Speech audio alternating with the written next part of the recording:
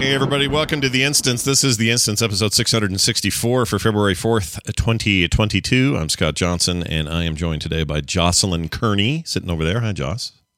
Hello, hello. Nice to see you back. Also, of course, Garrett Weinzierl, sitting right over there. Hello, Garrett. Happy Friday. Hey, man, you got a hand on your chest that's like doing this to me. What's that about? What's going on? And then there's some kanji down there. Oh, what does it say? It says chopped. Oh. All right, chopped. Like the obviously. Yeah, obviously, duh. This is a shirt from my favorite YouTube channel. Oh, is it really? They're Australian dudes that work on cars. Oh yeah, you're car stuff. Why Garrett is still not the number one YouTuber in the car category? I don't understand. We need to get that happening. Because you need a lot of money because you need cars to work on. Otherwise, it's a real boring channel. That's a good point. Nobody wants to just sit and talk about them, do they? They have to cost prohibitive. Yeah, you're not going to just sit. Could you like mime it? Have like an invisible car and be like, if I was working on this thing, I'd put my hand here and twist that thing. I do the same thing every time. It's called oil changes and tire rotations. Nobody wants to watch that happen more than once. Yeah. That's cool, though. I'd still love to hear you talk about things like, Tesla announced a blah, blah, blah, and we think that's not as cool as the other electric blah, blah, blah. And I don't want to talk about Tesla. They're scary. They're a cult, and I don't like when cult people get mad at me. They are kind of culty. Send your emails if that makes you mad, but you're kind of culty, you Tesla people. Don't piss off the cultists. They're just mad. They're just weird and mad all the time. I don't know what's going on with them. Well, anyway, we're not weird or mad. Let's talk about a different cult. Yeah, let's talk about a World of Warcraft cult in 2022. A real fast note here. They had an earnings call over there at Blizzard Activision, and deep down in there, well, it wasn't a call, it was a report. But deep down, kind of buried in the text, was confirmation that a World of Warcraft mobile title is coming out in 2022. That's this year, by the way. I just want to remind everybody, it's not next year. That's like now. It is not still 2020. It's not clear. You gotta. Sometimes you gotta check. I realize, but it is absolutely not 2020. So that thing's supposed to be out this year. I don't know when, and we have no other details about it, except that this would beat Immortal to market, which is really weird. Garrett, you even on Twitter made a comment that kind of cracked me up. You're like, let's use the big, giant, public-facing format of BlizzCon in 2018 to assemble 30,000 people plus umpteen million at home. And announce Immortal, Diablo Immortal on mobile, and then not delete or deliver that forever. Still haven't. But then this thing, let's bury it down in the notes and let it slip that it's coming out this year. That's insane. Isn't that weird? Well, I do also think, like, technically the earnings report, everyone's calling it a game or a mobile title, but the earnings report just says new mobile World of Warcraft content, new mobile Warcraft content. Which we already have a mobile app. So that could kind of mean anything. Like they could put, I guess mission tables are already on there, but like they could just add to that. And technically that's new mobile content. So I think a lot of this stuff might potentially be setting expectations really high. And then they're going to be like, you can access your battle pet collection and look at it on mobile. And then they're like, that's our mobile content. Like, sure. Excuse me, Jocelyn. I would be very excited. I would be very excited to rotate my adorable little pets on my phone. Okay. Yeah, I'd be. Fair. I want to full on just do the battles there. That might get me back in the game. Well, yeah, and I think pet battles has always been something that's been like thrown around as it would transfer well from the Warcraft universe over to mobile.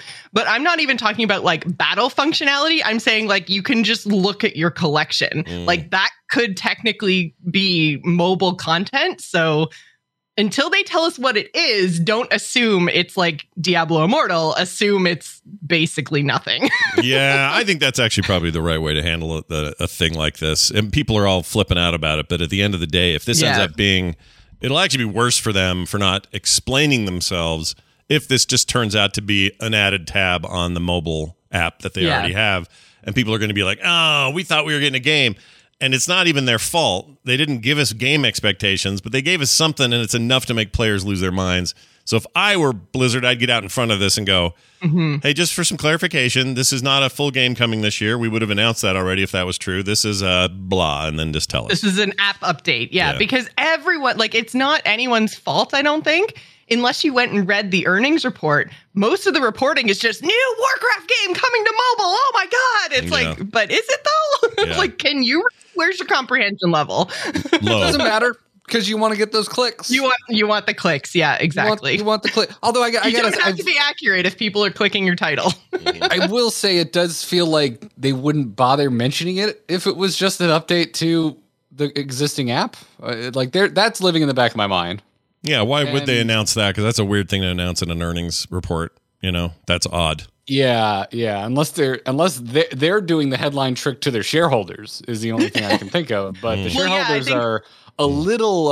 I would assume they're a bit on edge right now. Little so bit. Maybe don't piss them off. Yeah, don't make those guys mad. Don't make that cult mad. That's another cult you don't want to piss off. Yeah, so my brain goes there. I think everything you just said, Josh, is like super plausible. But it also there's it's a nagging feeling in my brain that they wouldn't bother mentioning it if it wasn't some kind of standalone thingy. Mm-hmm. But would they just throw it as like the second half of a sentence in an earnings report if it was on the level of Diablo Immortal? I have thoughts. Okay. Right. I have thoughts. Okay. No one was happy about Diablo Immortal. It was bad press and it hurt the stock price. They just announced acquisition by Microsoft, which sent the stock skyrocketing to a point that made me go, God damn it, why didn't I buy some when I thought about buying some? Yeah. They're doing well right now, at least as far as value of the company is concerned. Mm-hmm. Us at home, we're like, hey, we would still like games. Games would be nice. But as far as corporate America is concerned, they're doing just fine. Yeah, they're doing better than they were 3 weeks ago, which is what that matters to them. So yeah, who knows? I don't know. Like we talked last week about the announcement of the survival game coming right on the heels of this announcement. I don't think that was an accident or just happenstance. Of course they would do that. Why wouldn't they do that? Like put the best bow on it. I think that was still double-edged too, right? Because they've been bleeding talent. And so while, yes, it's a good time to announce it to kind of like make the company look good while it's already looking good because they're going to a new leadership, I think it's also good. Like it's good timing to attract talent. Like, hey, Kotick's only here for one more year. Come work on a cool game, please. Mm-hmm.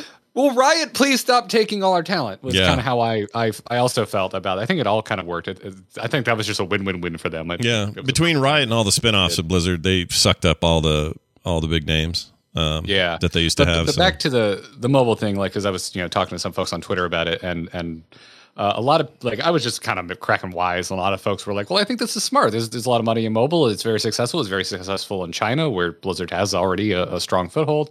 And I don't disagree with any of that. But I think at the end of the day, you do still need to take into account the stuff, make mobile games, but maybe they're doing a new strategy where maybe we just don't make a big deal about it because U.S. isn't going to be our biggest market for it anyway, but the U.S. is the most vocal affect your public image market. And it really is. It's the people true. commenting on Reddit, the people commenting on the forums, the people writing on Kotakus and Polygons and PC Gamers and all of that type of stuff, for a lot of them are North Americans. A lot of it is English speaking, essentially, is what I'm trying to say. Because you have a lot of European writers as well. Of course. So yeah, that's just all my thoughts about it. It's just, I don't know. It's fun to look at the strategy of it. And I wouldn't be surprised if that's playing a role where they're like, yeah, maybe we don't need to make a big deal of it because it's just going to make people mad. I have to ask myself if I am willing to spend $15 a month just for a transmog dress up app, give me an app where I'm just dragging a chest piece over and going, oh, that's nice. Let's see if these boots match and just do that all day. Is that worth my $15 a month? I don't know. Probably not. I'm thinking. I'd be into that, especially if if I could add things I don't have and it would tell me where to go to get it and I can make a transmog shopping list. Oh, that isn't bad. I think the game should have more of that anyway. Tons of add-ons that do that. There are, but they're not good. They're all janky. Want to learn things. They're all some basic functionality in the transmog, built-in stuff. Yeah. The problem with those mods is those mods always seem super janky to me and never really quite did what I was hoping it to do. There is a better version of my transmog shopping list yet to be made, or at least last I played the game, they didn't exist in the way I wanted it. But there's also something to be said for stuff like that you can have fun with when you're not able to play the game. Yeah. Which is when I am screwing around on my phone. Yeah, which is why I want the pets. I would do that. Don't worry. They'll just put an in-app purchases thing and you'll be able to just select from a store all the pieces of armor that you'd like to have. And for a mere $9.99, you can have it, Garrett. Mm-hmm. Yeah, it's all yours. And if there's a good enough mod... no need to go in the game at all. If there's a good enough add-on, Adhesive Wombat has a good point. Play a game. I've got this great new game. It's so realistic. It's called Going to the Store. Yeah. Yeah, the store. They've got physical dressing rooms. What? What? Yeah, and you can go in and they have mirrors, and depending on what state you're in, you may or may not need to wear a mask. Well, your state, you'll be all right in Florida. You'll be fine. Actually, in most of my state as well. Yeah. Look for the red ones is all I'm saying. Hey, moving on. Let's get to our big topic this week, which is still about Warcraft. Funny enough. Check it out. The inevitable but seemingly impossible has happened, you guys. WoW has gone cross-faction, or shortly will. Only took about 10 years since we started asking about that on this show, and everybody else and their dog asking for such a thing. It's going to happen. And right now, the Alliance and Horde are very separated, despite a couple of sort of events where you do work together, or at least come across each other's path in certain instances. They're going to make it so you can form parties together across dungeons, raids, and rated PvP. This isn't available yet, but the change is planned for release as part of the eventual 9.2.5 update sometime after the upcoming major patch, Eternity's End. So that will happen, and then this little add-on will come a little bit later. And my immediate brain said, well, this must be drop-off in subs, and they're having to do this to get populations on servers under control. And, you know, if you've got really uneven sort of Horde Alliance problems on certain servers, then you really open yourself up for issues, even though you're often pulling, from server groups into different groups to try to help make up for that and pad it out. But that leaves some guilds in a bit of a twist because they've got both Horde and Alliance factions, and they can never get those two groups of people together, really. And if they're uneven in any way, it makes it worse. So that's my cynical answer right out of my face. But I don't know if that's actually it. So before we get to how it actually is going to work, I'd love initial impressions here. Like, Jocelyn, why do you think they took this long? And what do you think what's this to accomplish now? Honestly, I think you're pretty bang on because sub numbers, I think, like, obviously I don't actually know sub numbers. Everything is very just like anecdotal. My experience is running a raid team right now. And I mean, like, we actually couldn't even run on Tuesday because we couldn't field 10 players. Wow. So and at the beginning of Shadowlands, I was turning people away because we were at the cap of 30. So like our raid team is less than a third of the size it was when Shadowlands launched a year and a bit ago. So I have to think that subs are down. Yeah. I mean, I don't think it's an unreasonable stance to take. And why would they not do this in the future or in the past was, well, they didn't have that problem. So why address it with that? You know, they can keep this illusion of factional warfare and the purity of the Horde v Alliance and never the twain shall meet sort of thing. They can maintain that for as long as they can. But at some point, the numbers are the numbers. We're 18 years in. Like, you got to do something, and this is the something. and we'll get into why it doesn't actually. I think it actually doesn't harm the Horde versus Alliance construct of the game. I'll get to that in a sec. But Garrett, what was your first take when you heard this? That I booed Ian Hezekostas at the last BlizzCon when he said doing this wouldn't make sense. Yeah, when he said that, I went, I think it'll. I was like, do you know your own game? Like, have you ever seen a story from Warcraft play out? Because this shit happens literally when there's a minor inconvenience. Did you guys know I was afraid they were going to get mad at me for asking that question because it wasn't on the list. I don't know if I ever told anyone this. I asked that question in the Q&A, at least that part where they answered it, because I just really wanted to know if this is ever going to happen. And I was actually a little worried because I was supposed to field a lot of these before we did the thing. And I think that's when he said, no, it's not, we're not, basically just shot it down. And here we are, not even a year later, just short of a year later, they're doing it. Anyway, sorry, continue on with what you were saying. This was answered at 2019, wasn't it? Was it 2019? Oh, I was thinking this year because I asked him again this year, or last year, 2020. The one where we did it at home is the one I'm thinking of. The online one, yeah. I was sitting at the Patrick and he gave me an eye like, what are you doing? Yeah, because you were booing. Yeah. I'm like, it's a stupid friggin' answer. You like, oh, you're one of those Americans. So wait a minute, you actually booed, like audibly booed? No, you literally went, boo! Oh, my Lord. It's BlizzCon. You're messing around. Although I do think it's a stupid ass answer. Yeah. I really think, I don't know. I think I'm going to make some enemies. I think if you think this is a bad idea, you have no idea what Warcraft's story is. I think you pay no attention. From a lore standpoint, I think you're right. There's some implementation things that I think are real concerns. But in terms of lore, Gary, you're right. Like, every single expansion has been, we need to come together against insert big bad here. Yeah, it's very much that. I agree. Totally agree. But yeah, going back into like Warcraft 3 had that shit going on. Like, yeah, that's true. Yeah, Thrall and Jaina. Yeah. Come on, we know there's some horrible human orc hybrid babies out there somewhere. Well, I don't know. I wasn't really thinking of that, but okay. Yeah, now that you mention it, Bane's got a real look in his eye, if you know what I'm saying. Yeah. No, I mean, this is something I've always wanted. Like, I've always wanted to do this. To me, like PvP concerns aside, I was like, why? Why can't I run a dungeon with my alliance buddy or my horde buddy, depending on what faction I'm on? Yeah. Well, and they've already kind of addressed that in PvP because there's the mercenary system, right? So, like, if you're on an an overrepresented faction, you can just say, "Hey, I want to go play for the other faction for a shorter queue time," and you're just a merc at that point. And this is why I'm glad you're here, Josh, because I have not touched PvP in World of Warcraft since like long time. Yeah, very long time. So yeah, at least one of us. So it's like the PvP concern, and even like mechanically, lore, whatever, has already been addressed in terms of alliance versus horde. So. Yeah. Okay, then what are the concerns? Let's do it. Yeah. What do we think their concerns are? I mean, I know what they think their concerns are, but chat room says, are the subs down or is overall engagement down? I don't know if it matters. Does it matter if you're not? I mean, engagement means no one's raiding. If you're talking about raid, let's just take raiding as an example. Low engagement means they might be subbing but just doing other things because nobody wants to raid.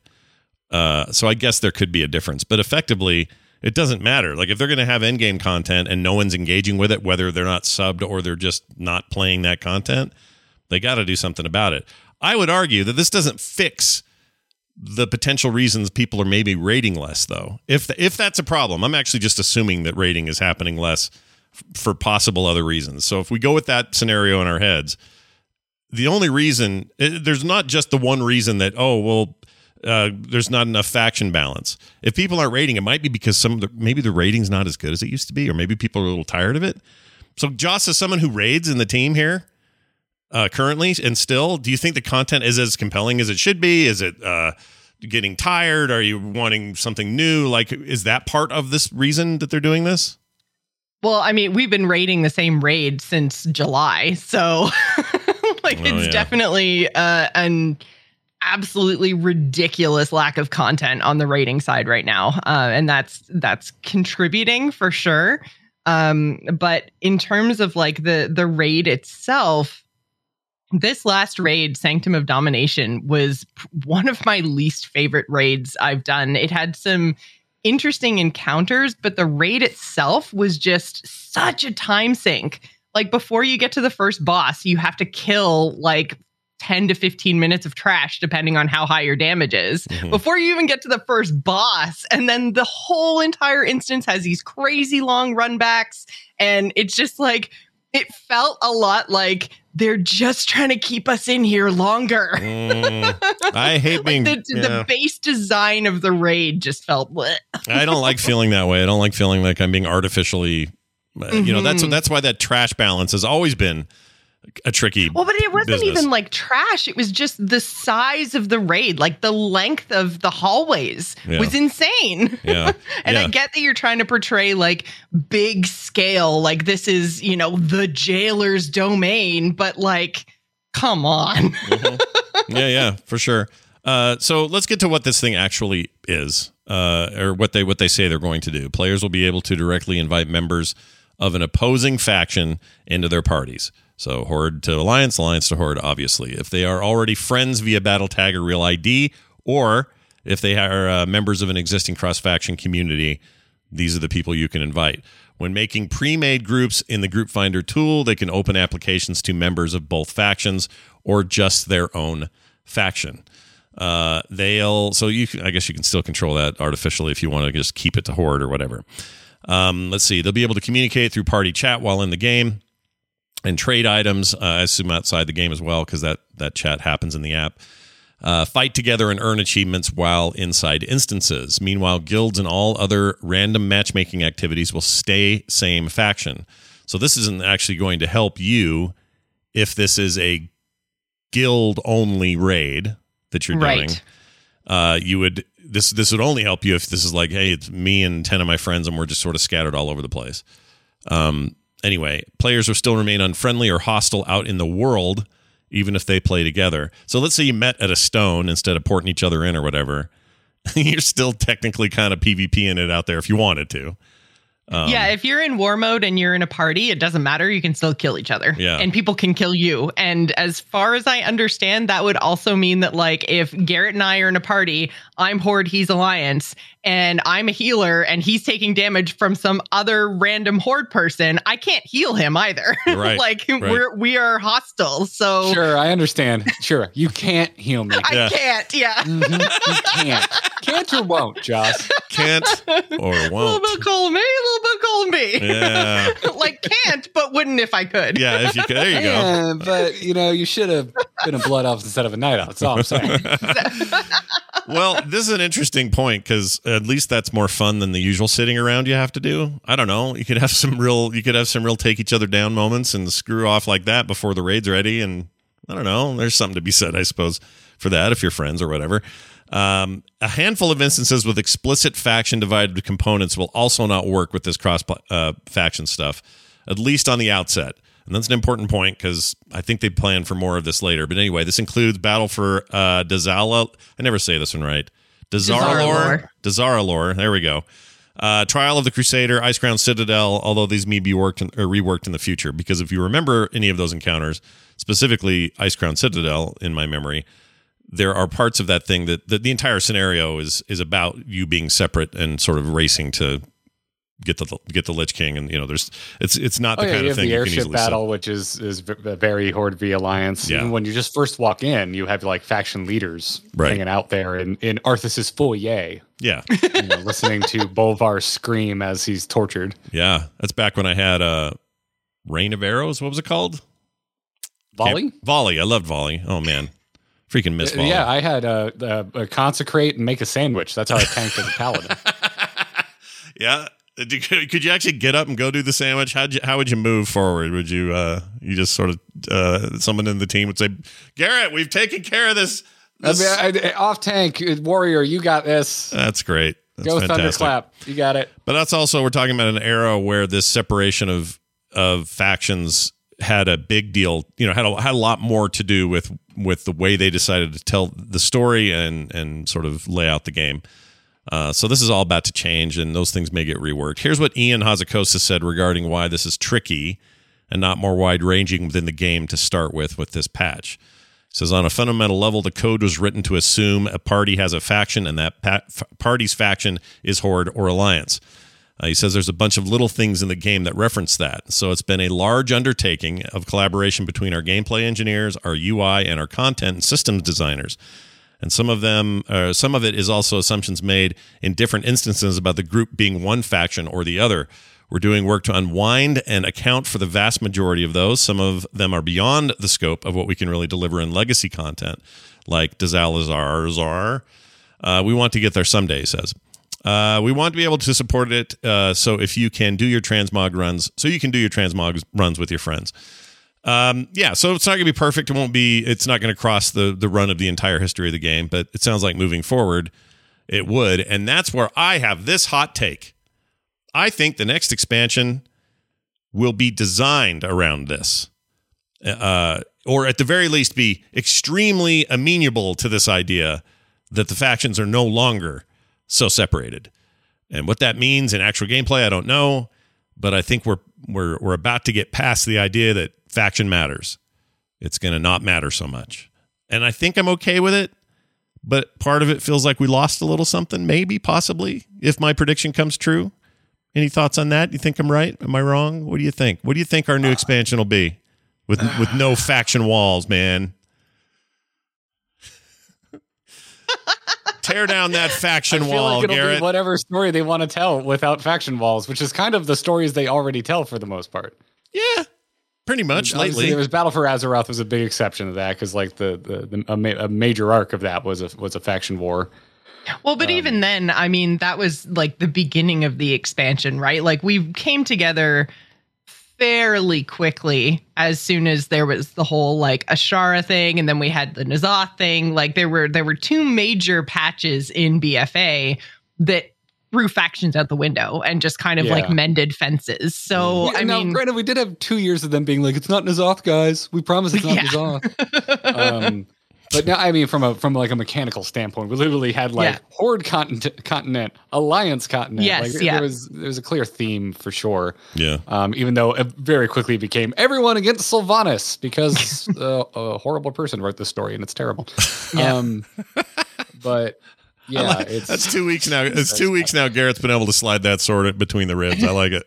Both 2 weeks. Nothing wrong with it, man. When I think about how much I hate what they've done to Sylvanas, and then I found out how horrible the person was that had a major hand in writing a lot of that, I'm just like, yeah, this sucks. You suck. You should all feel bad. Yeah, everyone should feel bad.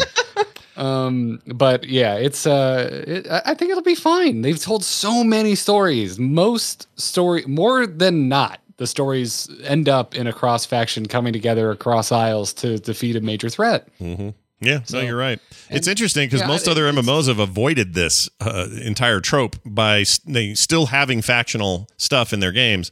But when you play the game, play a day, like you're just questing or you're in big cities or whatever, or even chatting, you're not seeing some weird language in chat. You're not, experiencing this weird disconnect between what somebody else chose and what you chose. You play Elder Scrolls. There isn't even like tagging mobs and like making that then unavailable to you. It's like when I'm out questing in ESO and some other player runs by, I have no idea what faction they are, and it doesn't matter. We just kill a thing together. We both get loot, and we say huzzah! Yeah, it might matter later when you end up in a PvP match with them, but you just you'd never know because you don't know what they've chosen. And there is there's some open world aspects to PvP in that game, but it's everyone opts into it. It's not like a foregone conclusion. That's one example. Final Fantasy 14 is similar, or actually just does away with that, right? Isn't everybody kind of on the same side? They're all just fighting batshit crazy anime monsters, right? Garrett, you're playing. What? I was going to say, I'm like, I have no idea. Yeah. I mean, that's all they do. Well, the way it handles, I mean, there's like you join a faction, but they are representative of like the three great nations in Eorzea. That work together all the time. Yeah. And I mean, if you play through, there's very much like kind of Game of Thrones politics going on, but for the most part, try not to get into spoilers here. Everyone gets along. Like we're all in it together. Yeah. There's definitely major arcs where that's not the case, but for the most part, the main leaders try to get along and try to work together towards a common goal. Sure. And so you aligning with one of those three major factions is like, I don't know, for me, I was asking around. I'm relatively new, so I don't know if this changes later on, but I was asking, I was like, does it really matter what I join up? They're like, no, do you think elves, pirates, or warriors are cool? That's really all it's asking. I was like, well, I like pirates, so I'm going with pirates. Yeah. So Yeah, and pirates are cool. I like that place the most, except the name of the town can bite me, of the main city. That Limsa What's wrong with Limsa Lominsa? Lipsa Lom Sploopsa. Freaking sucks. Limsa Lominsa? It's a terrible name. That's not cool pirate Limsa. name. Limsa is a cool. I think Limsa is a cool name. Ask your doctor if Limsa is right for you. I'm glad both of our heads went the same place, Scott, honestly. I really hate it. I don't like it. I don't like when people talk about the hottest leader too, so she's awesome. Don't get me wrong. If your Limsa lasts for more than 3 hours, join. And her name's weird. Her name's like Greta Merwib. von Schlupa. Merwib's great. What's wrong with Merwib? Barfa or whatever it is. She's a murderous psycho when it comes I like to her. war. I like her. Her name's just ridiculous. But my point is, like, if you want to be a cool pirate, it should be called Blood Rock or something cool, not Limsa Lapsa. I hate it. Anyway, it doesn't matter. Someone please clip my rant here and put it against me, 6 months ago, saying I will never do a Final Fantasy 14 show. If someone could just slap those two together, I'd really appreciate it. I have not gotten enough of enough shit for playing Final You're Fantasy 14. flip-flopping. Yeah. I was looking at Kyle like, dude, I'm really starting to like this game. People are going to be all over me. And everyone's just like stoked I'm playing. Yeah. I think what happened there, I really do think this, it was timing. You made this flip during a time where a lot of people were making this flip. And a lot of people were looking for a place to land when they left WoW. And you happened to be, experimenting at that time. And I think people are way more forgiving at the moment. Given that, it's been interesting for sure. That's definitely the vibe I get. Yeah. I've seen a few comments that are like, you don't really need to compare it to WoW anymore. And I'm like, I don't know. It's like it's a journey that I'm on, and for the most part, a lot of other people are on the same journey. So I think that's why I'm finding success like doing some Final Fantasy content is because I think I'm in the same place as a lot of people who are coming over from other MMOs. Yeah, for sure. The one thing I think that they can do with this change, that again I think aligns itself with what most MMOs settled on, and you can almost say like, well, it was brave and daring for WoW to start out with this plan to be very faction specific, to stick with what made the RTSs before it so unique. This humans versus orcs kind of world, we want that to persist. We'll add new races, but they will still be opposed, and there'll be tenuous oppositions, and it's a very high-minded goal, and I think those were good goals. I just think we're to the point now where it's just not going to be, it's not chief among your problems. Chief among your problems is keeping players interested and making sure you can play with your friends. And I think that this gave way to that. While other MMOs probably just said that in the beginning and went, let them all play together. Like, what are we trying to do? Why are we trying to separate people? I get it. In the earlier days of WoW, for me, it was a big deal. And it was a big part of like the kind of the outside of game culture of World of Warcraft as well. Like, I'd be walking around school and everyone had Horde or Alliance patches or pins or stickers on their car. We had gone to the freaking shop and like laser etched a Horde symbol out of plastic and hung it on the wall of the house we were freaking renting in college. Like, it was a big thing. And like, we'd throw house parties and the Alliance kids would show up and we'd give them shit and make them drink the crappy beer. Like, as they should. Yeah, which I had just swapped from Alliance, so it was just it was just part of the fun. I don't like me personally. I've been on both factions so many times; it doesn't mean a lot to me now. But it was a fun part of the game. Yeah. That was like a big part of the whole identity. The coolest thing about WoW for me, and now I'm experiencing with Final Fantasy 14, is that at its height, it had such a reach beyond the game itself. Right. And it was this social club that, like, if you saw someone with like a hunter pin, you're like, oh shit, what's up, dude? What are you playing? What level are you at? What's your race? What's your faction? What server you on? PvP or PvE? And it was just this, you could make friends instantly with people like strangers if you knew they played this game. Yeah, you could be at a store wearing a t-shirt and they could say "For the Horde" and you'd know what they meant and you'd thumbs up and move on, right? Yeah, I totally agree. So like, I get it. I get that people are like, God, this feels like something's being lost. And to a certain degree, yeah, I think something is being lost, but they've already started to relax it with PvP things I completely forgot they did. But like over the years, I just think it's become less and less important. And also the stories they've told, which I don't think all of them are inherently bad. I haven't been particularly stoked on the story lately, but the Horde and Alliance always come together. And I always, in my head, I always thought like, why not? Why can't I go run a dungeon with my cross-faction buddy? I really don't see why that's an issue. I do like that Ian gave this information that in some places it's a hard coding issue. Which makes sense. And I hadn't ever considered that. Most people don't. Like, this stuff's never as easy as we all think it is. It's like, well, just make them work together or make them play together. What's the problem? Like, it's not that simple. There's usually a lot more to it. This is legacy code in a lot of cases. And they gotta, that's a pretty heavy rework to take this fundamental spine of your, structure of your game and to change it. You can't just do that willy-nilly. But part of me thinks that some of this, I'm not saying I have any insider info on this or I know this for sure. I just get the feeling that it's maybe made less difficult, or it's a little softer of a change for them because there's a lot of sort of nationalistic factional division in real life right now in lots of different places and ways. Maybe we don't want it in our games as much, Let's make it more about coming together. I don't know. Maybe. I'm just saying. I think that's always true, though. And it's just certain to me. I think tribalism can be fun in certain aspects, and I see it across all kinds of different hobbies and social groups. Like we were talking cars at the top, and there's tons of that in cars, and it can be fun. There are people who take it too far and are absolute dicks about it. But like, well, you can kind of say that about anything. Yeah, That's exactly. true. I've always been a big Ford fanboy. I like Fords. A friend I grew up with is a big Chevy guy, and we give each other endless shit about Ford versus Chevy. But we're still friends, and we both think each other's cars are pretty rad. But it's just a friendly rivalry. Yeah. And that's where I like it, and that way I'll defend it because I think it's fun, and I think it can add, a fun layer to community interaction. Yeah, I totally agree. It's especially fun in fiction to experience some of those things when they're not as prominent in real life. In other words, I love reading about some medieval sword fight. Part of what I like about it is we're kind of past that and nobody's having duels every 5 seconds and killing each other with swords.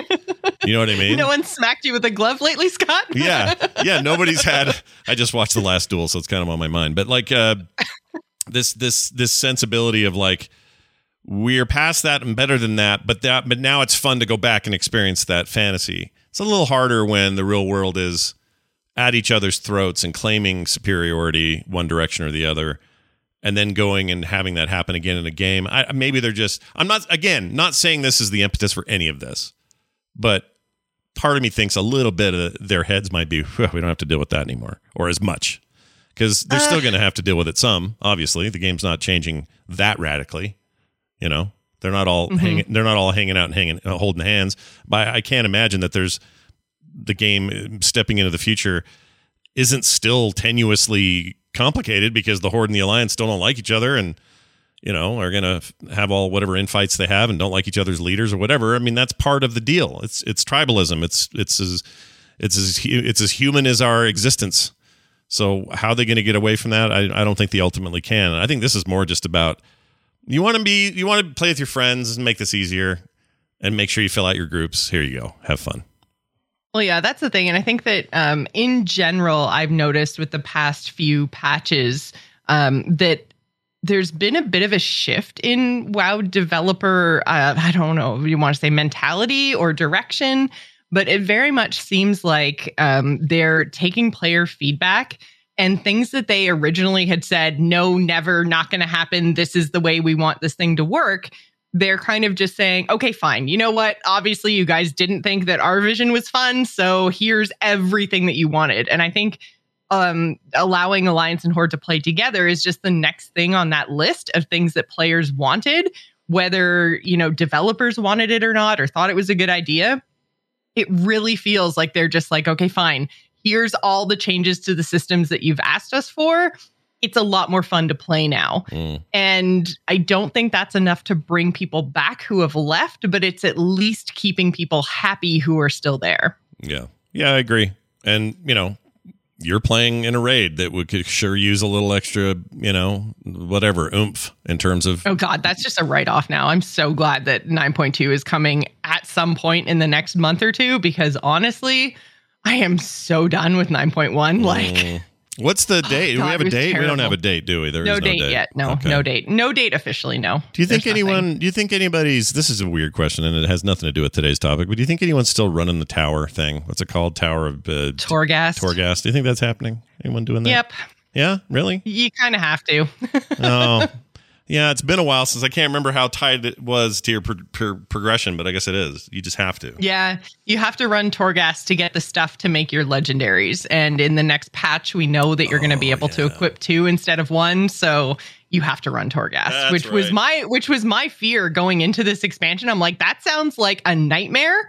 Turns out it is a nightmare. It's awful, but you have to do it for your character's power level. Yeah, I was so hopeful for it. I know. Do you remember what we used to talk about? Some people do really like it. Some people do, but I think it's awful. It's horrible. It's like, it's just one big long trash fight until you get to one final boss. By the time you get to him, it's meaningless because you're so powerful. It's so awful. It's just a time sink. It wasn't that long ago, Garrett, where you and I were talking about that being the thing we were looking forward to the most when it was announced. The idyllic version of it. Yeah. Yeah. If it was a proper roguelike, it could have been the killer feature of the expansion, as opposed to, I think, the albatross hanging around the neck of Shadowlands. It's just weighs it down. It's and to me, I think I know nothing, right? I don't code jack. I'm not a programmer. I'm not a developer, but it seems like it's one of these things that's like so core to Shadowlands that I don't know how you would strip it out at this point. Yeah. I think they're aware. I think they're very aware that the majority of the player base is very over it, very done with it, wishes it wasn't as tied to the entire length of this expansion as it is. But so I would be very freaking surprised if we saw anything like this ever again. Yeah. But the matter of fact is it is here. And it's kind of, I have to imagine it is difficult to design around. The method that the Final Fantasy world might have taken to Torghast was, here's a new thing you can do if you feel like it. That's it. They have one. They do, right? Have one they kind of have a thing like that. The Palace of the Dead is basically Final Fantasy 14 Torghast. And it was years before Torghast when that landed. Right. But my point is, like, they'll make a thing like that and say, hey, for lack of a better term, a new attraction at the park. Come have fun in there, and if you like it, great, and you'll get rewarded for doing it, but it's not required. If you'd rather just be a bard in town and play bad covers of Beatles songs, you can do that too. Like I really like that thinking about an MMO where people have carved through your story and your scripted content, and now what are they left to do? Well, give them a variety of things to do, and don't make them do really drudgery based things to get there. I don't know why that is. I'm still a long way away from being done with quote unquote leveling in Final Fantasy 14. But the vibe I am getting is that every little side thing that has ever existed in the game is still just as relevant and just as enticing at the end of every expansion as it was when it launched. Like, I'm getting this, like, when you think back to all the things you were doing in Vanilla, or all the things you were doing in BC, or all the things you're doing in Wrath of the Lich King. And some of that is still, things you want to go do depending on what you're into, right? In World of Warcraft, like maybe you still want to go get a Nether Drake. That's still there for you. So there's nothing stopping you from going and doing that. Yeah. But it feels like there's a little bit more of that, and it's been applied evenly across every expansion they've ever put into Final Fantasy 14. Yeah. And I think it is just kind of shifting, popular public opinion on kind of what people want out of an MMO. And everyone's a little different, right? Because then there's more than just two. Just for the purposes of keeping this conversation manageable, we're kind of doing this 1v1 comparison. Sure, there's many more. Yeah. I mean, I personally like the way ESO does it with, like, flattening the leveling system across the game. Some people don't like that. I love it because I can go do what I want when I want. Everybody's going to have a different take on that. But yeah, I think we are entering a space where the social destination of an MMO is increasingly more important than the story you did and the gear you grind. Like, I think that's going to be part of things, especially a fantasy MMO. But I think what that place provides you in social ways, transmog, mounts, weird effects, toys in the game, meeting up in weird places, doing stuff with your friends that's just fun and idle. Like, I think that's going to start taking, it already is taking a bigger role for people. There are people that play Fortnite just to stay with their friends and not shooting anything. They just go in there and hang out and talk and run around the world and build a quick tower out of wood and then fall off it and laugh at each other. Like, it's super dumb. It sounds like on the surface, but once you get in there, you realize, no, they're just looking for their social space. And when I was in college, we used to go take over, when I was playing Alliance, we would go take over the Undercity Bank. And we would just, like, sit there for like 2 hours, just drinking Dr. Pepper and bullshitting. Like, yeah. Well, and that's kind of the social aspect, I think, is the biggest problem or the biggest hurdle that I'm going to have to get over as a guild leader, because you can't do this cross-faction stuff in guild, right? So, like, as soon as this was announced, the first thing that, like, 5 of my players said, and remember, I can't even field 10. We're like, oh yeah, we get to be night elves. Amazing. It's all my druids were just like, we're night elves now. And I was like, okay, but that means, like, we lose guild chat. We lose, like, the guild bank functionality. Like, if you guys want to be night elves, great. We can still come together and raid, but, like, our community is going to be split in half. Like, that sucks. Mm-hmm. And you can make a cross-faction community, but it doesn't have all the functionality of a guild. So I'm like, they could fix that with having like guild housing where I could just go build a house in Azeroth somewhere and like have it be neutral and have like a bank and a vendors and all the rest of it be there and be neutral, but they're not doing that. So I'm just like, oh man, like my raid team is just like, we're not going to be able to communicate in game anymore. Like half of my people are gonna, like, I'm going to have to make like a get your crit together alliance guild and like somehow like try to keep everybody together. Like it's going to be a real challenge, I think, unless you're the kind of guild, which we are not, that says you shall play this class, play this like race, be in this place. Like I don't dictate players' experiences like that. So, man, this has really put me in a pickle. I'm not going to lie. Like the social aspect is a really big piece. Yeah. Boy, howdy. Yeah. Boy, howdy. Boy, howdy indeed. Now, before we move on, I just want to make a comment. Jocelyn, I noticed you're using my mouse mat from an old Nerdtacular, and I love that. Oh, yeah. I love that you're still using that. Look at that. I love it. That just made me happy to see. I think it was my first Nerdtacular, actually, in 2012. Yeah, that would be about then. Oh my God, that mouse pad's 10 years old. Yep. I don't like thinking about it. Oh, buddy. And still, and people.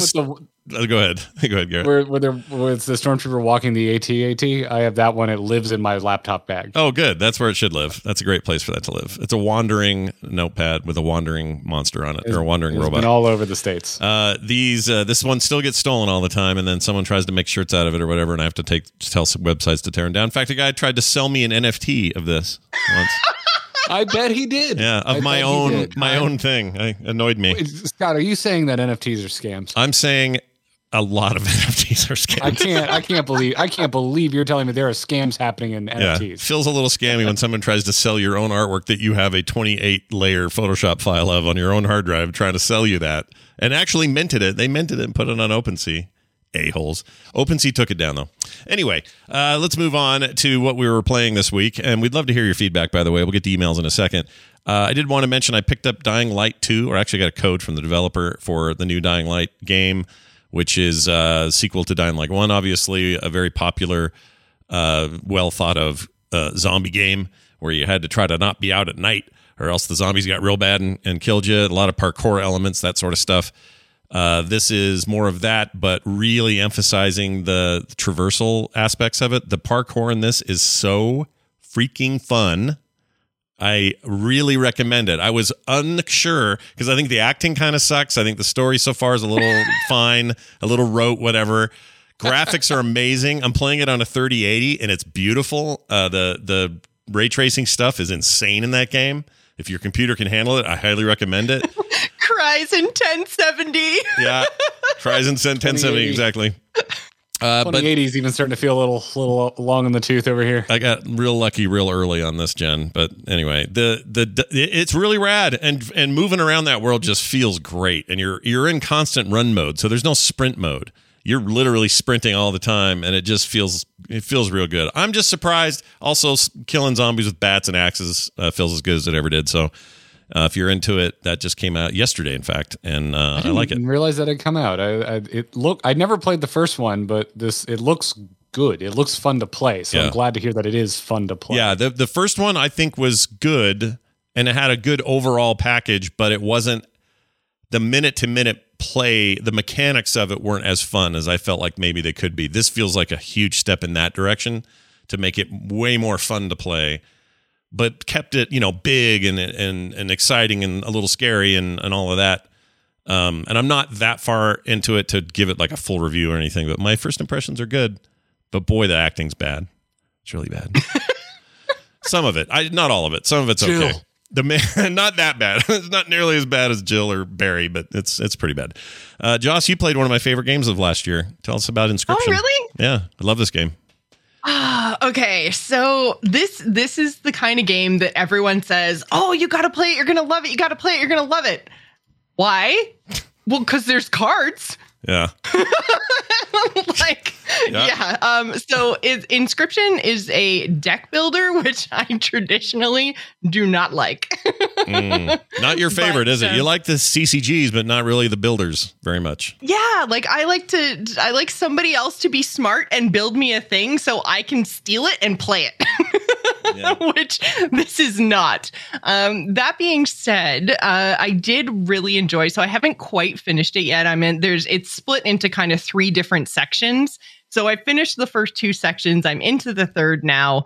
And so far, the part of it I liked was the first section. I really liked the UI and the way that you interacted with the card game. Mm-hmm. And I really liked the kind of creepy horror, like stuck in a cabin in the woods vibe.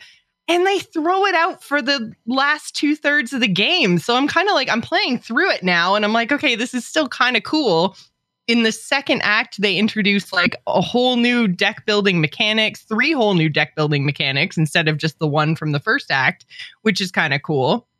But then, yeah, it just, I don't know. I get what they're trying to do. And it's from the same people that made Pony Island, which has a very like outside the game stuff going on too. Like it's bigger than you think it is. Mm-hmm. But yeah, I don't know, man. Like I really liked the vibe of the first section, and it's lost me later on. That's a bummer. I really liked everything I played all the way through, although I guess I didn't finish it, but it's there was something about that kind of lo-fi graphic take that really got me. And yeah, because you're into all the retro stuff too. Like as soon as it's got like I haven't played this because I hate deck builders.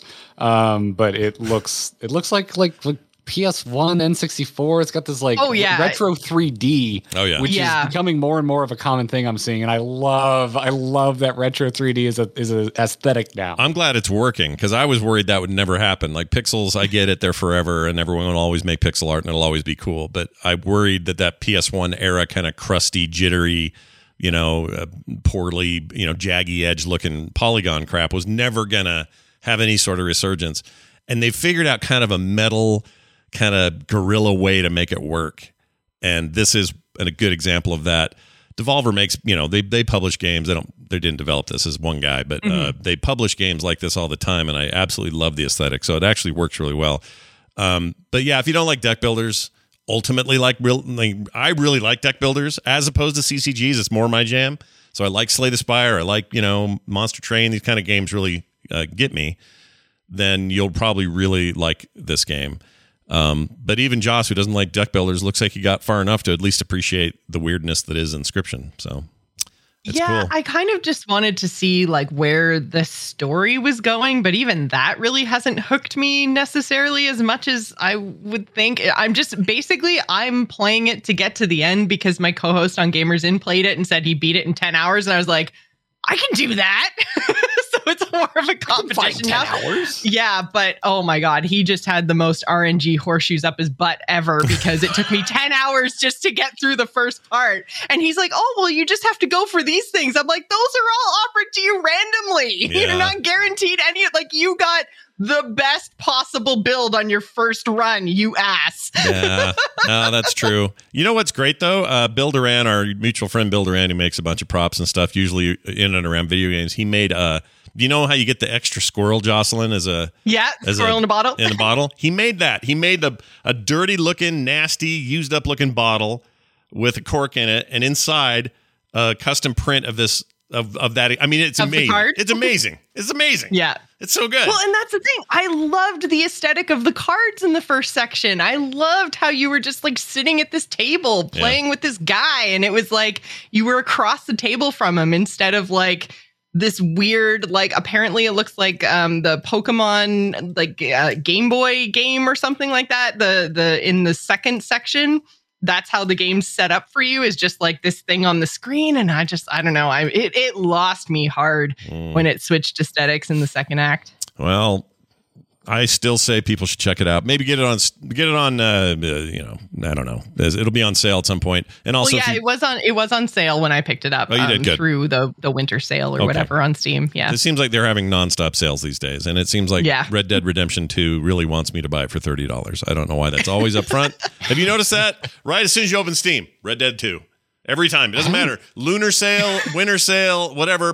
There's Red Dead 2. I'm like, I own you already. Why are you there? Anyway, Garrett, what have you been up to? What are you playing? Fantasy. Oh yeah, there you go. You don't say. You don't say. Weird. That's great. Fantasy. And you've been doing the Palace of the Dead there. Started streaming on Mondays with Kyle. We did a stream over on our YouTube channel. And we're starting to do that. And so this past week, we dipped our first toe into hard modes for the Realm Reborn dungeons. Nice.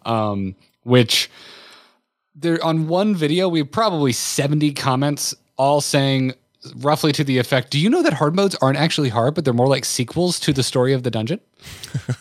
So Scott, did you know that hard modes in Final Fantasy XIV aren't actually hard, but they're more like sequels to the story or additional story to the dungeon? I had no idea. That's news to me. Yeah. So we did our first one, which was freaking awesome. We did for those who know your Final Fantasy XIV dungeons, we did the Tamtara Deepcroft hard mode, which picks up what you could easily discount as the most random, like NPC aside from leveling through a Realm Reborn in a really interesting way. Interesting. Yeah, that game's famous for doing that. Taking stuff that seems so like, well, I'll never see that guy again. And then later it's like, oh, huge deal with that weird NPC I thought I was never going to see again. I think that's a really cool thing that game does. Unless so we did that, and then we did our first like steps into Palace of the Dead, which is the Torghast like, even though it predates Torghast. Sure. And that's cool. I have since learned that a lot of Final Fantasy XIV players use Palace of the Dead to learn new jobs or classes when they pick them up. Oh, that's interesting. Because if you start a new run, it starts you at level 1 and it restricts your abilities. Oh, that could be. Because like I went and picked up Red Mage. I went and picked up the Red Mage job, and there were so many buttons. I was just like, never mind. I'm going right back to Summoner. I don't feel like learning this right now. Yeah. But apparently, if I went into Palace of the Dead, it would only give me what I'm allowed to use at level 1, and then you hit level 2, and it unlocks whatever you have for level 2, and so on and so forth. And you level up very quickly as you're doing a fresh run. So it has this kind of life beyond what it originally launched as this place where a lot of people like to go and learn their new class that they picked up. I like when the community ends up using a thing for a thing that it wasn't intended to do, and the devs let them. I like it. Yeah. If Torghast did this, Blizzard would patch the shit out of it if Torghast did this. They wouldn't do it. Right? I mean, why wouldn't they? That's just the way it is. That's their MO. They'd be like, oh, you're not supposed to do that. You're using it the way we didn't intend. This isn't how you use this. Yeah. Block. Yeah, block. We have a very rigid belief for what this should be, and we refuse to be moved from that rigid belief. Yeah. I hope that's changing. I feel like it might be. But you want to fly conveniently? You don't want to spend 2 months grinding rep for flying? Too bad. That's what we want to do, even though it used to be convenient, and we used to actually design lands around it. And also, no flight whistle for you. Yeah, no flight whistle. Oh my gosh, the flight whistle. And then let's take away the one thing that made it somewhat bearable. Yeah, made it so you just didn't want to kill yourself. Gosh dang it. Good job, guys. Good job. Always have a flight whistle handy. All right, there you go. That's what we've been up to. That's going to do it for today's show. I want to thank some patrons who supported us here recently. ML Dirks. I love that name. He signed up at the common level. We got Timothy Coley also at the common level. And at the Warforged level, we love that level. We got Daniel Catt.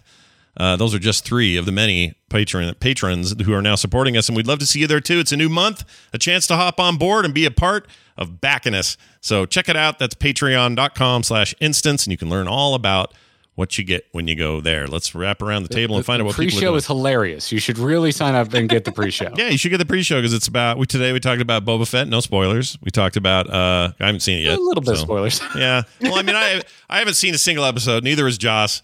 And it wasn't the kind of spoiler where we were like, "Oh no, I can't believe you said it." Yeah. It's or just, now I don't even spoil have to watch. anything that. Yeah. I did Mile High. Like it's just pretty down, obvious look stuff. At everything. Sure. Yeah. So we talked a bunch about that. If you're that. on Twitter, you know what I said.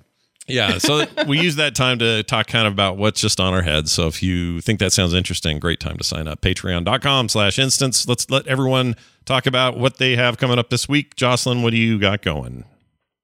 I've actually been streaming on Friday nights on over on Twitch. So if you guys are interested, then head on over to twitch.tv/JossPlays, JOCE Plays. I've been playing Hearthstone, but I'm putting a poll out every Friday afternoon to see what people want me to play. And I mean, Hearthstone just crushes everything else right now. But, maybe people get sick of watching me lose. I don't know. Yeah, maybe. Maybe they'll get around it. You can play that scary game again. What the hell is it called? Day by Lipsalosum Lopson. All right, anyway. Yeah, that one. Hey, Garrett. Dawn of the Deadlight.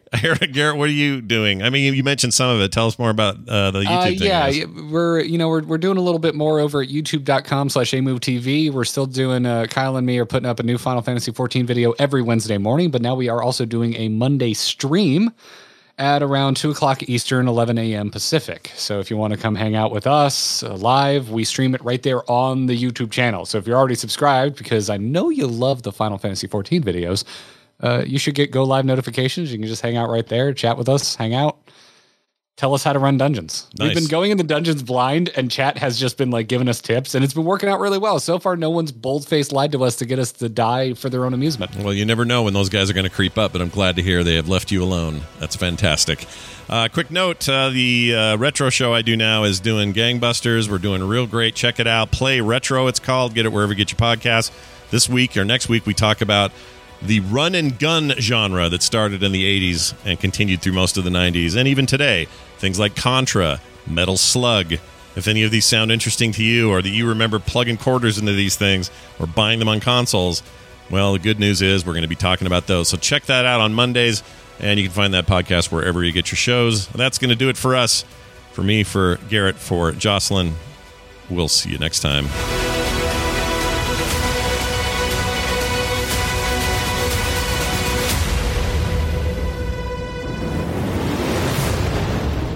This show is part of the Frog Pants Network. Yes. Get more at frogpants.com.